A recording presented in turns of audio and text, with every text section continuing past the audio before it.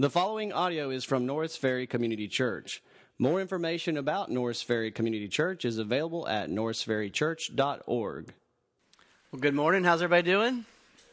Good. It's good to see you. We have the Lord's Supper today, and I just want to tell you up front how we're going to do this because it's a little different than how we do it, and I'm sure it's different for the guests and whatever traditions they're coming from and how you typically do it, and I want you to just feel at ease. But typically we have a minister at the table to administer the table. But this time, at the end of the service, I'm going to invite everyone into a time of just personal prayer and reflection between yourself and the Lord. And then I'll just say, when you're ready, you can come to the table and you'll just take it all by yourself between you and the Lord. Take the bread. The bread represents the body of Christ. And you take the juice, which represents the blood of Christ. And then you can place the cup in the can and then just return back to your seat. So it'll go pretty rapidly. Most of your time of just personal prayer and meditation will happen during a time at your seat. So that's how that will go. Today we're going to look at something that happened to Jacob. He gets a real bad hip problem. And in this, it reminded me of my back problems. I don't know, any other back sufferers here? Raise your hand. Glory, there's my fraternity of pain sufferers. And that's what we see. I see that hand. I see that hand. I see that hand. You know, let's all come forward. We're going to baptize you now. No, I'm kidding. But, when you when your back is out, and everyone's got their own thing, shoulders. If you don't know this yet, get ready, brother. It's coming. Everything falls apart. But when you're in pain, everything changes. And there's four things that I've noticed, and I'm relating these four things because this is what we see happens to Jacob. But when my back is out, first of all, I'm humbled. It's very humbling because I realize I can't do anything. I mean, when my back is out, I need everyone to help me. And it's very humbling that all of a sudden I'm very dependent on others to help. And that's just a humbling thing. Also, I see that the Lord gives me great contentment in that. And you go, well, where does that come from? Well, as I start to heal and I have several hours that are pain-free, I am the most thankful for just a few hours of no pain. I mean, you just go, man, I don't realize how much I take it for granted when I'm not in pain. And so there's a contentment that comes that I'm just grateful for every little blessing of healing. There's also a sense of compassion that those of you who raised your hand, when I see you standing on the back wall because you can't sit any longer, I'm feeling your pain. I mean, I know the pain you're in. And there's just a compassion that we have as fellow sufferers that we know the pain that you're in. And finally, there's, I'll call it devotion because of the text, but really in my physical experience, it's more of an intensity of focus that literally all the other things that I was worried about, when your back hurts, you focus intently. I mean, it's like, I have got to get through this. I have got to figure this out. And devotion to the Lord when there is healing, when you get through it, it is thank you, God, that I am able to walk and run and do these things that I enjoy. I bring this up because in the text we're going to see that that's what God is doing in Jacob's life. He's going to wrestle with God. And typically this is called Jacob wrestles with God. It's even probably written in your Bibles. There's a little note that probably above the verses that says Jacob wrestles with God. I would change that. God wrestles with Jacob. This is God wrestling with Jacob. And we're going to see, it sounds like he gets jumped in the middle of the night. So God wrestles with us in our lifetime. The Bible teaches us that God is wrestling with us for our good. And some of you right now are in a point where you're tired of wrestling. And you're in a lot of pain, and it's maybe not physical pain, maybe it's emotional pain, spiritual pain, physical pain, and you're just tired of wrestling, and you're to the point where you want to tap out. You're like, I give up. I'm done. Well, here's the point. Everyone focus. Here's the point today. Do I have your attention? There's a lot going on. Everyone focus. Here's the point. Don't give up. Don't let go in the middle of the pain. Lord, I pray that you will encourage us this morning. that as we see in this text, that we will be encouraged in the middle of the pain, never give up.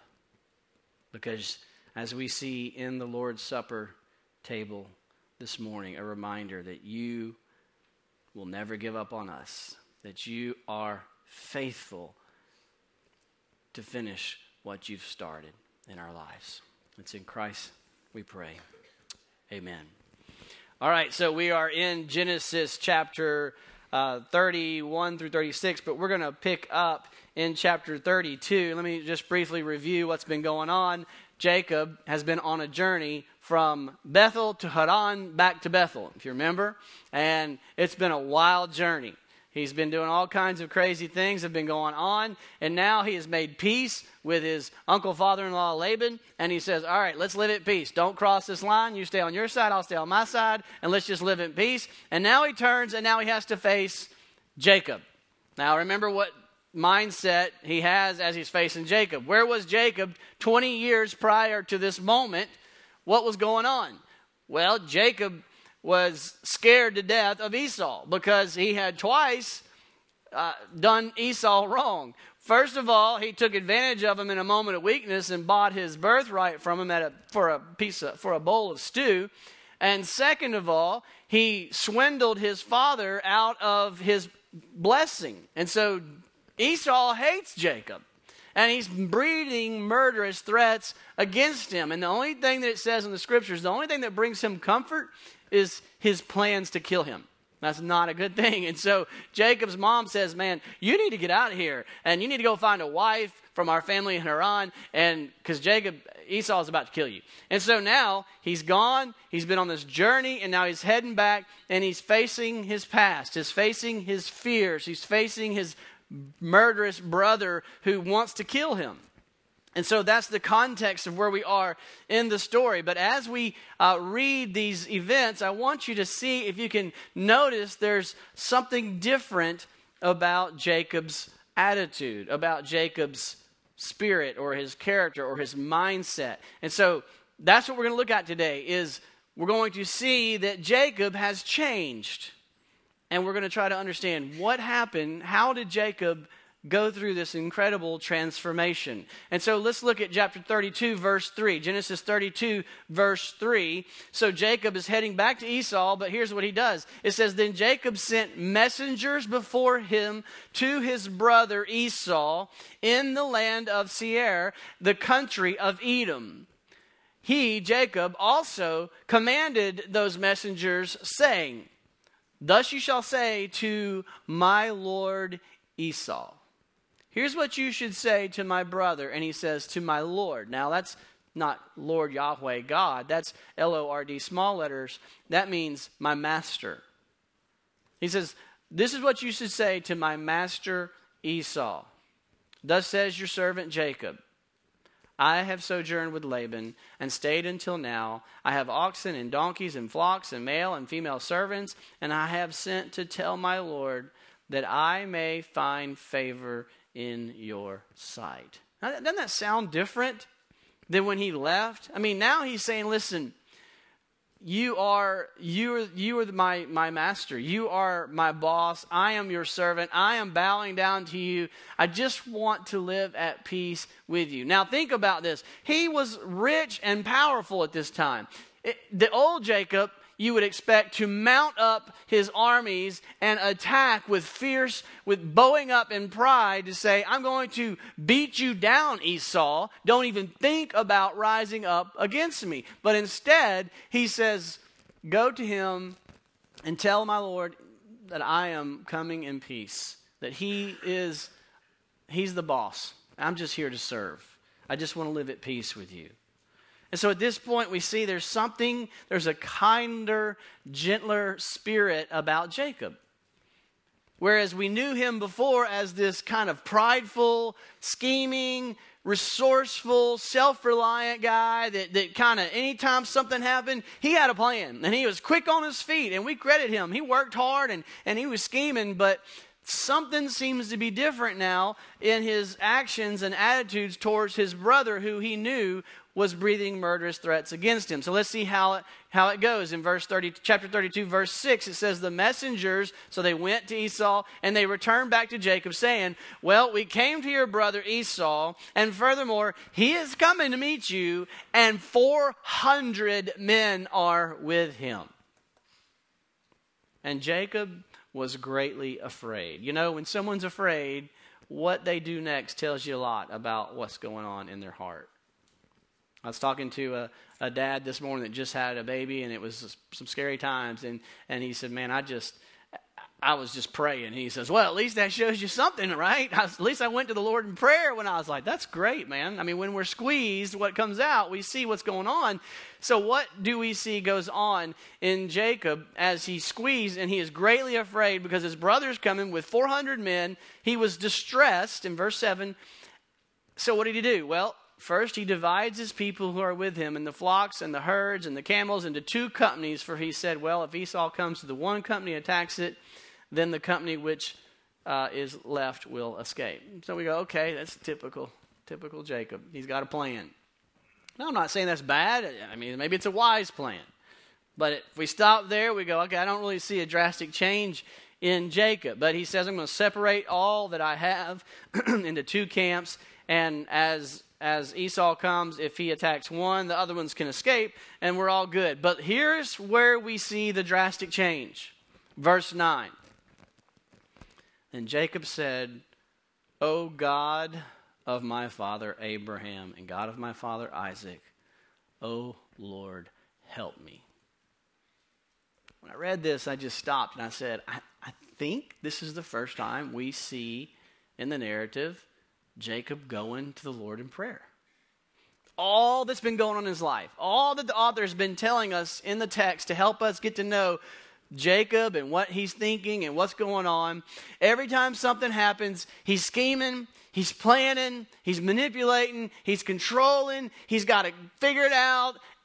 Everything except we never hear him said, we never hear it said about him, and then he went to the Lord in prayer. He chooses a wife, never asks God which wife. He chooses a plan, never asks God what to do. And then this is the first time we see at the tail end of his journey, he's coming back home. Not the first time he's been afraid, not the first time he's been in need, but it's the first time we are told, and Jacob prayed. He sought the Lord. Something's changed in Jacob's heart. Something's different about Jacob. He now knows, I need God. He now knows, as he's been giving lip service more recently in his life, as we saw last week, he said, look, God made me rich. God took everything from Laban and gave it to me. 10 times Laban changed my wages, and 10 times God changed the situation so that the animals that were born made me rich. This is God. And he just kept giving God credit. But so he seems to be learning on this journey that God is involved, and he doesn't have to be the guy that has all the answers to be in control. And so he goes to the Lord in prayer. And so what do we see? He's praying. Let's learn from his prayer. And this is encouraging us that as we enter into struggles and strife and turmoil and difficulties, and when we're afraid or when we're struggling and want to give up, this is teaching us, we are learning with Jacob to go to the Lord in prayer. And here's what he prays, continuing in verse 9, 32:9. O Lord, who said to me, you said this to me, Lord. You said, return to your country and to your relatives, and I will prosper you. You said, Lord, that this is the way I should go, and that you were going to take care of me. You said you would protect me, you would be present, you would protect, and you would provide. Now, Lord, remember your word. And that's how we should pray, that as we are going through life and we are struggling and we want to give up, we should say, wait, Lord, please remember your word to me. You promised in your word that you will finish what you started in my life. You promised that you would bring this to completion. You promised that you would protect me, that you would never leave me, that you would never forsake me, that you love me, that nobody can snatch me out of your hands. Lord, these are your words to me. And you open your Bible and you quote those scriptures back to the Lord in prayer because your confidence is in God to keep His word. Not in yourself, but in God. And so you cry back to God the things that He has said to you about how He will never leave you, how He has a great plan for your life, how He will not forsake you, how He will come again and finish all things, how He will, in Romans 8:28 says, and for those who love God, I will bring everything for the good of those who love me and for my glory. That He has made you promises that you can count on when you're in the midst of suffering. Let's keep reading. Look at verse 10. Jacob continues praying. Look at the difference. Look at his attitude. He's squeezed. Look what's coming out of him. I am unworthy. That's not what I expect to hear from Jacob. I expect Jacob to say, I have a plan. Right? But he says, I am unworthy of all the loving kindness and of all the faithfulness which you have shown to your servant. This is the attitude that we should have throughout our life on this journey of many trials, tribulations, and triumphs. Is that I am so unworthy of all your loving kindness that you have blessed me as. I am nothing but your servant, Lord. This is a beautiful attitude. This is the model that we should follow. And when we're suffering, I think oftentimes when I'm suffering, maybe not as much physically, but when things don't turn out the way I want them to, I tend to get prideful. Lord, this isn't fair. And that's not the right attitude. The right attitude is, Lord, thank you for all the days I've gone without pain. Thank you. I'm so unworthy of the rich blessings of all the spiritual blessings are mine in Christ. Lord, I am so unworthy of your goodness and your grace. I'm just your servant. But I cry out that you remember your promises that you've made me. And then Jacob prays, verse 11, so please deliver me, I pray, from the hand of my brother. Oh, what a different life if he had prayed these so earlier in life.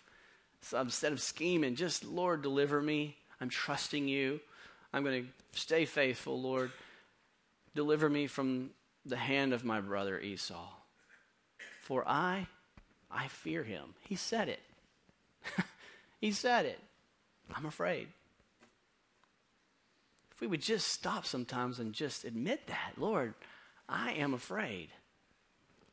I'm afraid of this diagnosis, and I need you. I'm afraid that I'm going to lose my job. And I need you, Lord. You've promised to care for me. I'm afraid of the direction my kids are going, Lord. And I need you, Lord.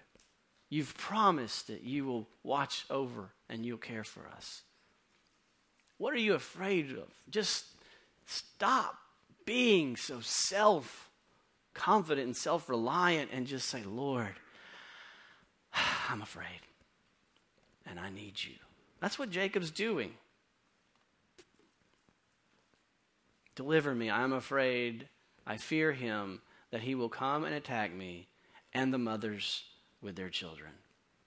And when he says that in his prayer, it's like he remembers another promise of God. Lord, I'm afraid he's going to come. He's going to kill me. And he's going to kill my wives. He's going to kill my kids. Then he says, as he continues, verse 12, but you said, I will surely prosper you and make your descendants as the sands of the sea, which is too great to be numbered. So God, keep your promises. This is Jacob's hope. This is Jacob's confidence. His courage is found in God, keeping God's word and God's promises to him. And the same should be true for us as we struggle, as we go through difficulties, and we want to try to man up and be this tough guy or tough girl. We should say, all right, but first let me say, God, my only confidence and hope is in your faithfulness to your promises to me. He never promised he wouldn't let us go through difficulty. In fact, he promised you're going to go through difficulty. But he promised that he will use that difficulty for your good, to make you a vessel of blessing and glory to God. So he says, Lord, I have confidence because you promised that you would protect us. So as we keep reading, we see Jacob working up more plans. And at this point, you kind of go, I don't know if these plans are good. I don't know if they're bad. They feel a little silly. They feel like they kind of put Jacob in a little light of, okay, here he goes again to me as a reader, because I know how the story ends. I know that Esau comes up and just wraps his arms around him and loves him. And so you kind of feel like it's unnecessary scheming. But we got to remember, Jacob doesn't know how the story ends yet. He knows his brother hates his guts, wants to kill him, and I'm about to meet him, and there are 400 people coming with him towards me. And so he says, well, let me do this. And so in chapter 32, verse 13, we see he kind of creates this little plan of sending 3 waves of his animals and his people ahead of him to try to butter up Esau and soften him. And so that by the time that Jacob gets there, Esau is kind to him. He says in verse 32:13, so he spent the night there. Then he selected from what he had with him a present for his brother Esau. 200 female goats and 20 male goats, 200 ewes and 20 rams, 30 milking camels and their colts, 40 cows, 10 bulls, 20 female donkeys, and 10 male donkeys. And he delivered them into the hands of his servants. Every drove by itself, and said to his servants, pass on before me, put a space between droves. And he commanded the one in front, saying, when my brother Esau meets you, and he asks you, saying, to whom do you belong, and where are you going, and to whom do these animals in front of you belong, here's what I want you to say. And then he goes, this is going to happen 3 times. And then in verse 20, we see what his desire is. He says, I will appease him with the present that goes before me, and then afterwards I will see his face. Perhaps he will accept me. And so he's got a plan. And if you've ever been to South Sudan, this is my experience of animals like this, that when you're walking around village to village and you start seeing these random goats and cows start showing up, you learn after a little experience, okay, there's going to be some boys, little boys, working those cattle that come kind of from the end. And when you see them, all the animals have already passed because they're behind bringing them. And so he says that when he sees that first cow, he's going to start wondering, well, who is this? And by the time he gets to you, you're going to soften them up a little bit. And then there's going to be another wave, and that'll soften them. And there's going to be another wave. And I'm just hoping that this will satisfy him. This will appease his wrath against me. And so we have to wonder, is this really a different Jacob, or is he just trusting in himself and his own plans? At this point, I'm not sure. If the story stopped there, I would say, well, I thought it was going to end good for Jacob, but he didn't really learn his lesson. But look at chapter 32, verse 22.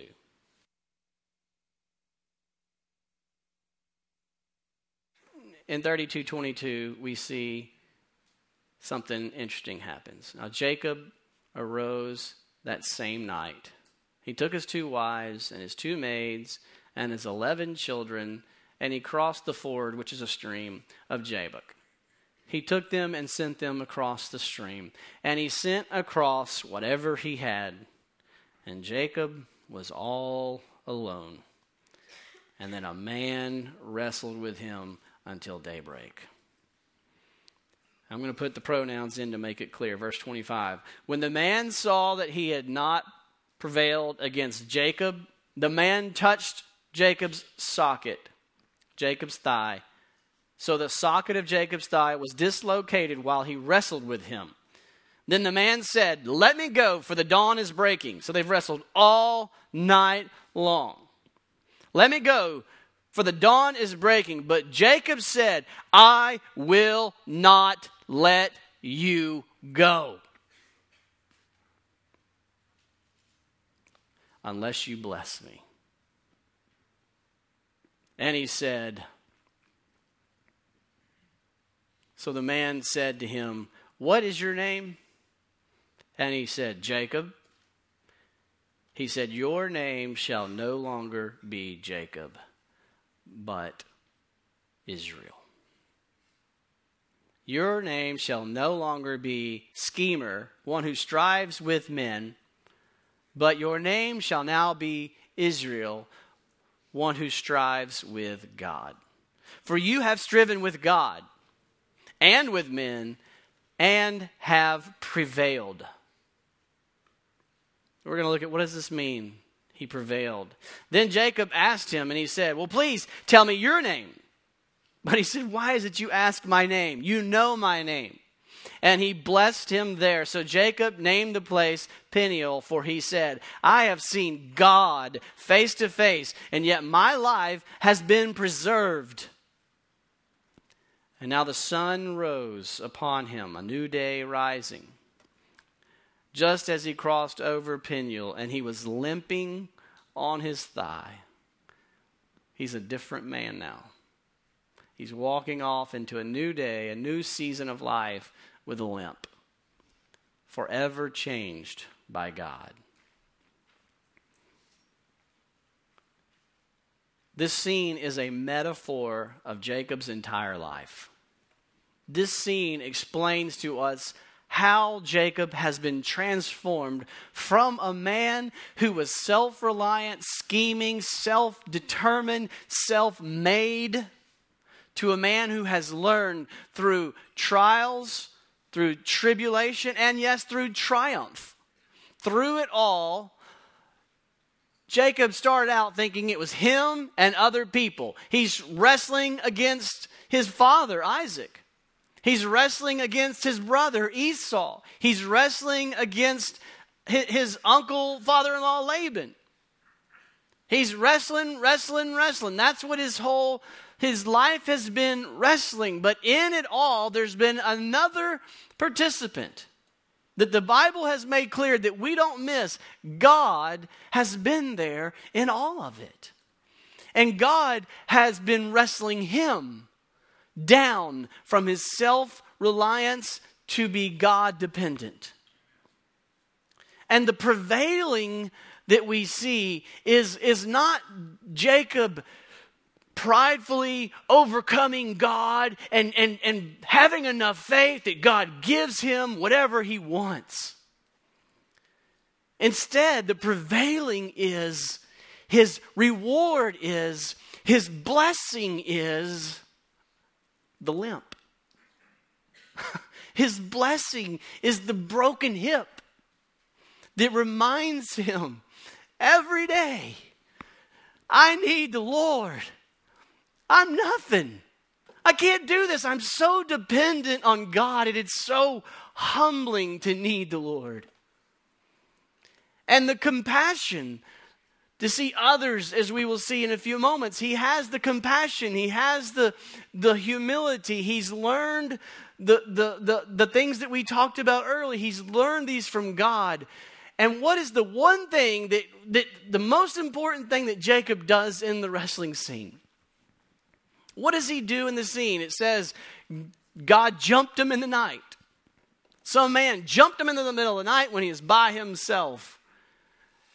And the one thing we see, he asked his name, but that's not the important thing. What does he do? He says, I won't let go. That's the point for you today. Don't let go. Don't let go in the middle of it. God is faithful.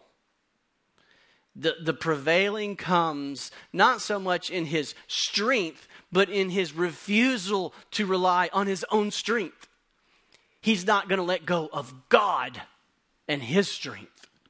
And that's what you're doing in the midst, you in your life. What God promises that he won't finish in you is he promises he will never quit teaching you to lean on him, teaching you to grab hold of him, teaching you to find him as your strength. Paul says, I asked so many times that this thorn would be removed from me, but I finally realized that God says, no, I'm not going to remove it from you, because in this you learn you in your weakness aren't enough.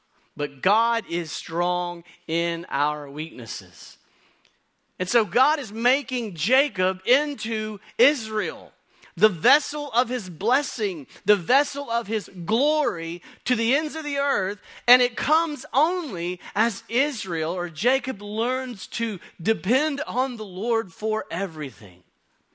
And that's the journey we're on. And it comes through many times suffering. Why are we surprised when God crushed his own son for the forgiveness of our sins? The greatest good that ever happened came through the greatest suffering that ever happened. And so that's the Christian life. We're on a journey where God is with us as we are striving and as we are struggling through trials and through triumph. But all of it, God says, I'm teaching you, don't ever let go of me. So that's the word for us today. Don't let go. As you continue through the journey, as Jacob meets Esau, we see he's humble. He's bowing 7 times to Esau. And Esau just reaches up and grabs his neck and kisses him and says, I love you. We see his contentment. He says, Esau says to Jacob, take all your stuff back. I don't need it. And Jacob says, no. Please take my gift, which has been brought to you, because God has dealt graciously with me. He says, God has just been lavishing me with grace. Let me bless you. That's what happens as we learn the contentment of God's grace in our life. It makes us generous givers. And he is compassionate in 33:12. All the family's tired. The cattle are tired. The kids are tired. And Esau says, let's go home. And he says, well, you go on ahead. I'm going to wait on my family. So he's learned the compassion, and finally he's learned devotion. When Jacob made it home finally in 33:20, he erected an altar and called it El Elohe Israel. God, the God of Israel, is his worship, is his focus, is his devotion. So as we come to the Lord's table today, that's what I pray that we do during this time. That as we remember what the cross, what the body and the blood of Christ means, it means that he took on himself the ultimate suffering to give us guaranteed victory. He says, I'm not going to disappoint you. I will finish what I started. I will make you holy. I will teach you contentment and compassion and the grace of God. I will make you complete, but you just can't give up. Don't give up on the Lord. And so please bow your head and close your eyes and just spend time with the Lord, just in the quiet. Listen to the rain on the tin roof. I mean, it's a great setting. The God who sends the rain is the God who is faithful to you every day. Confess to the Lord, Lord, show me what idols are in my heart. Show me what gods I'm depending on instead of trusting you.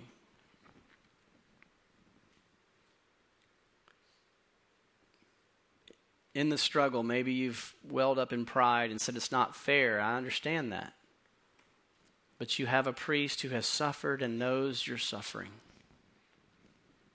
Thank you for listening to audio from Norris Ferry Community Church, located in Shreveport, Louisiana. Feel free to make copies of this message to give to others, but please do not charge for these copies or alter the content in any way without permission.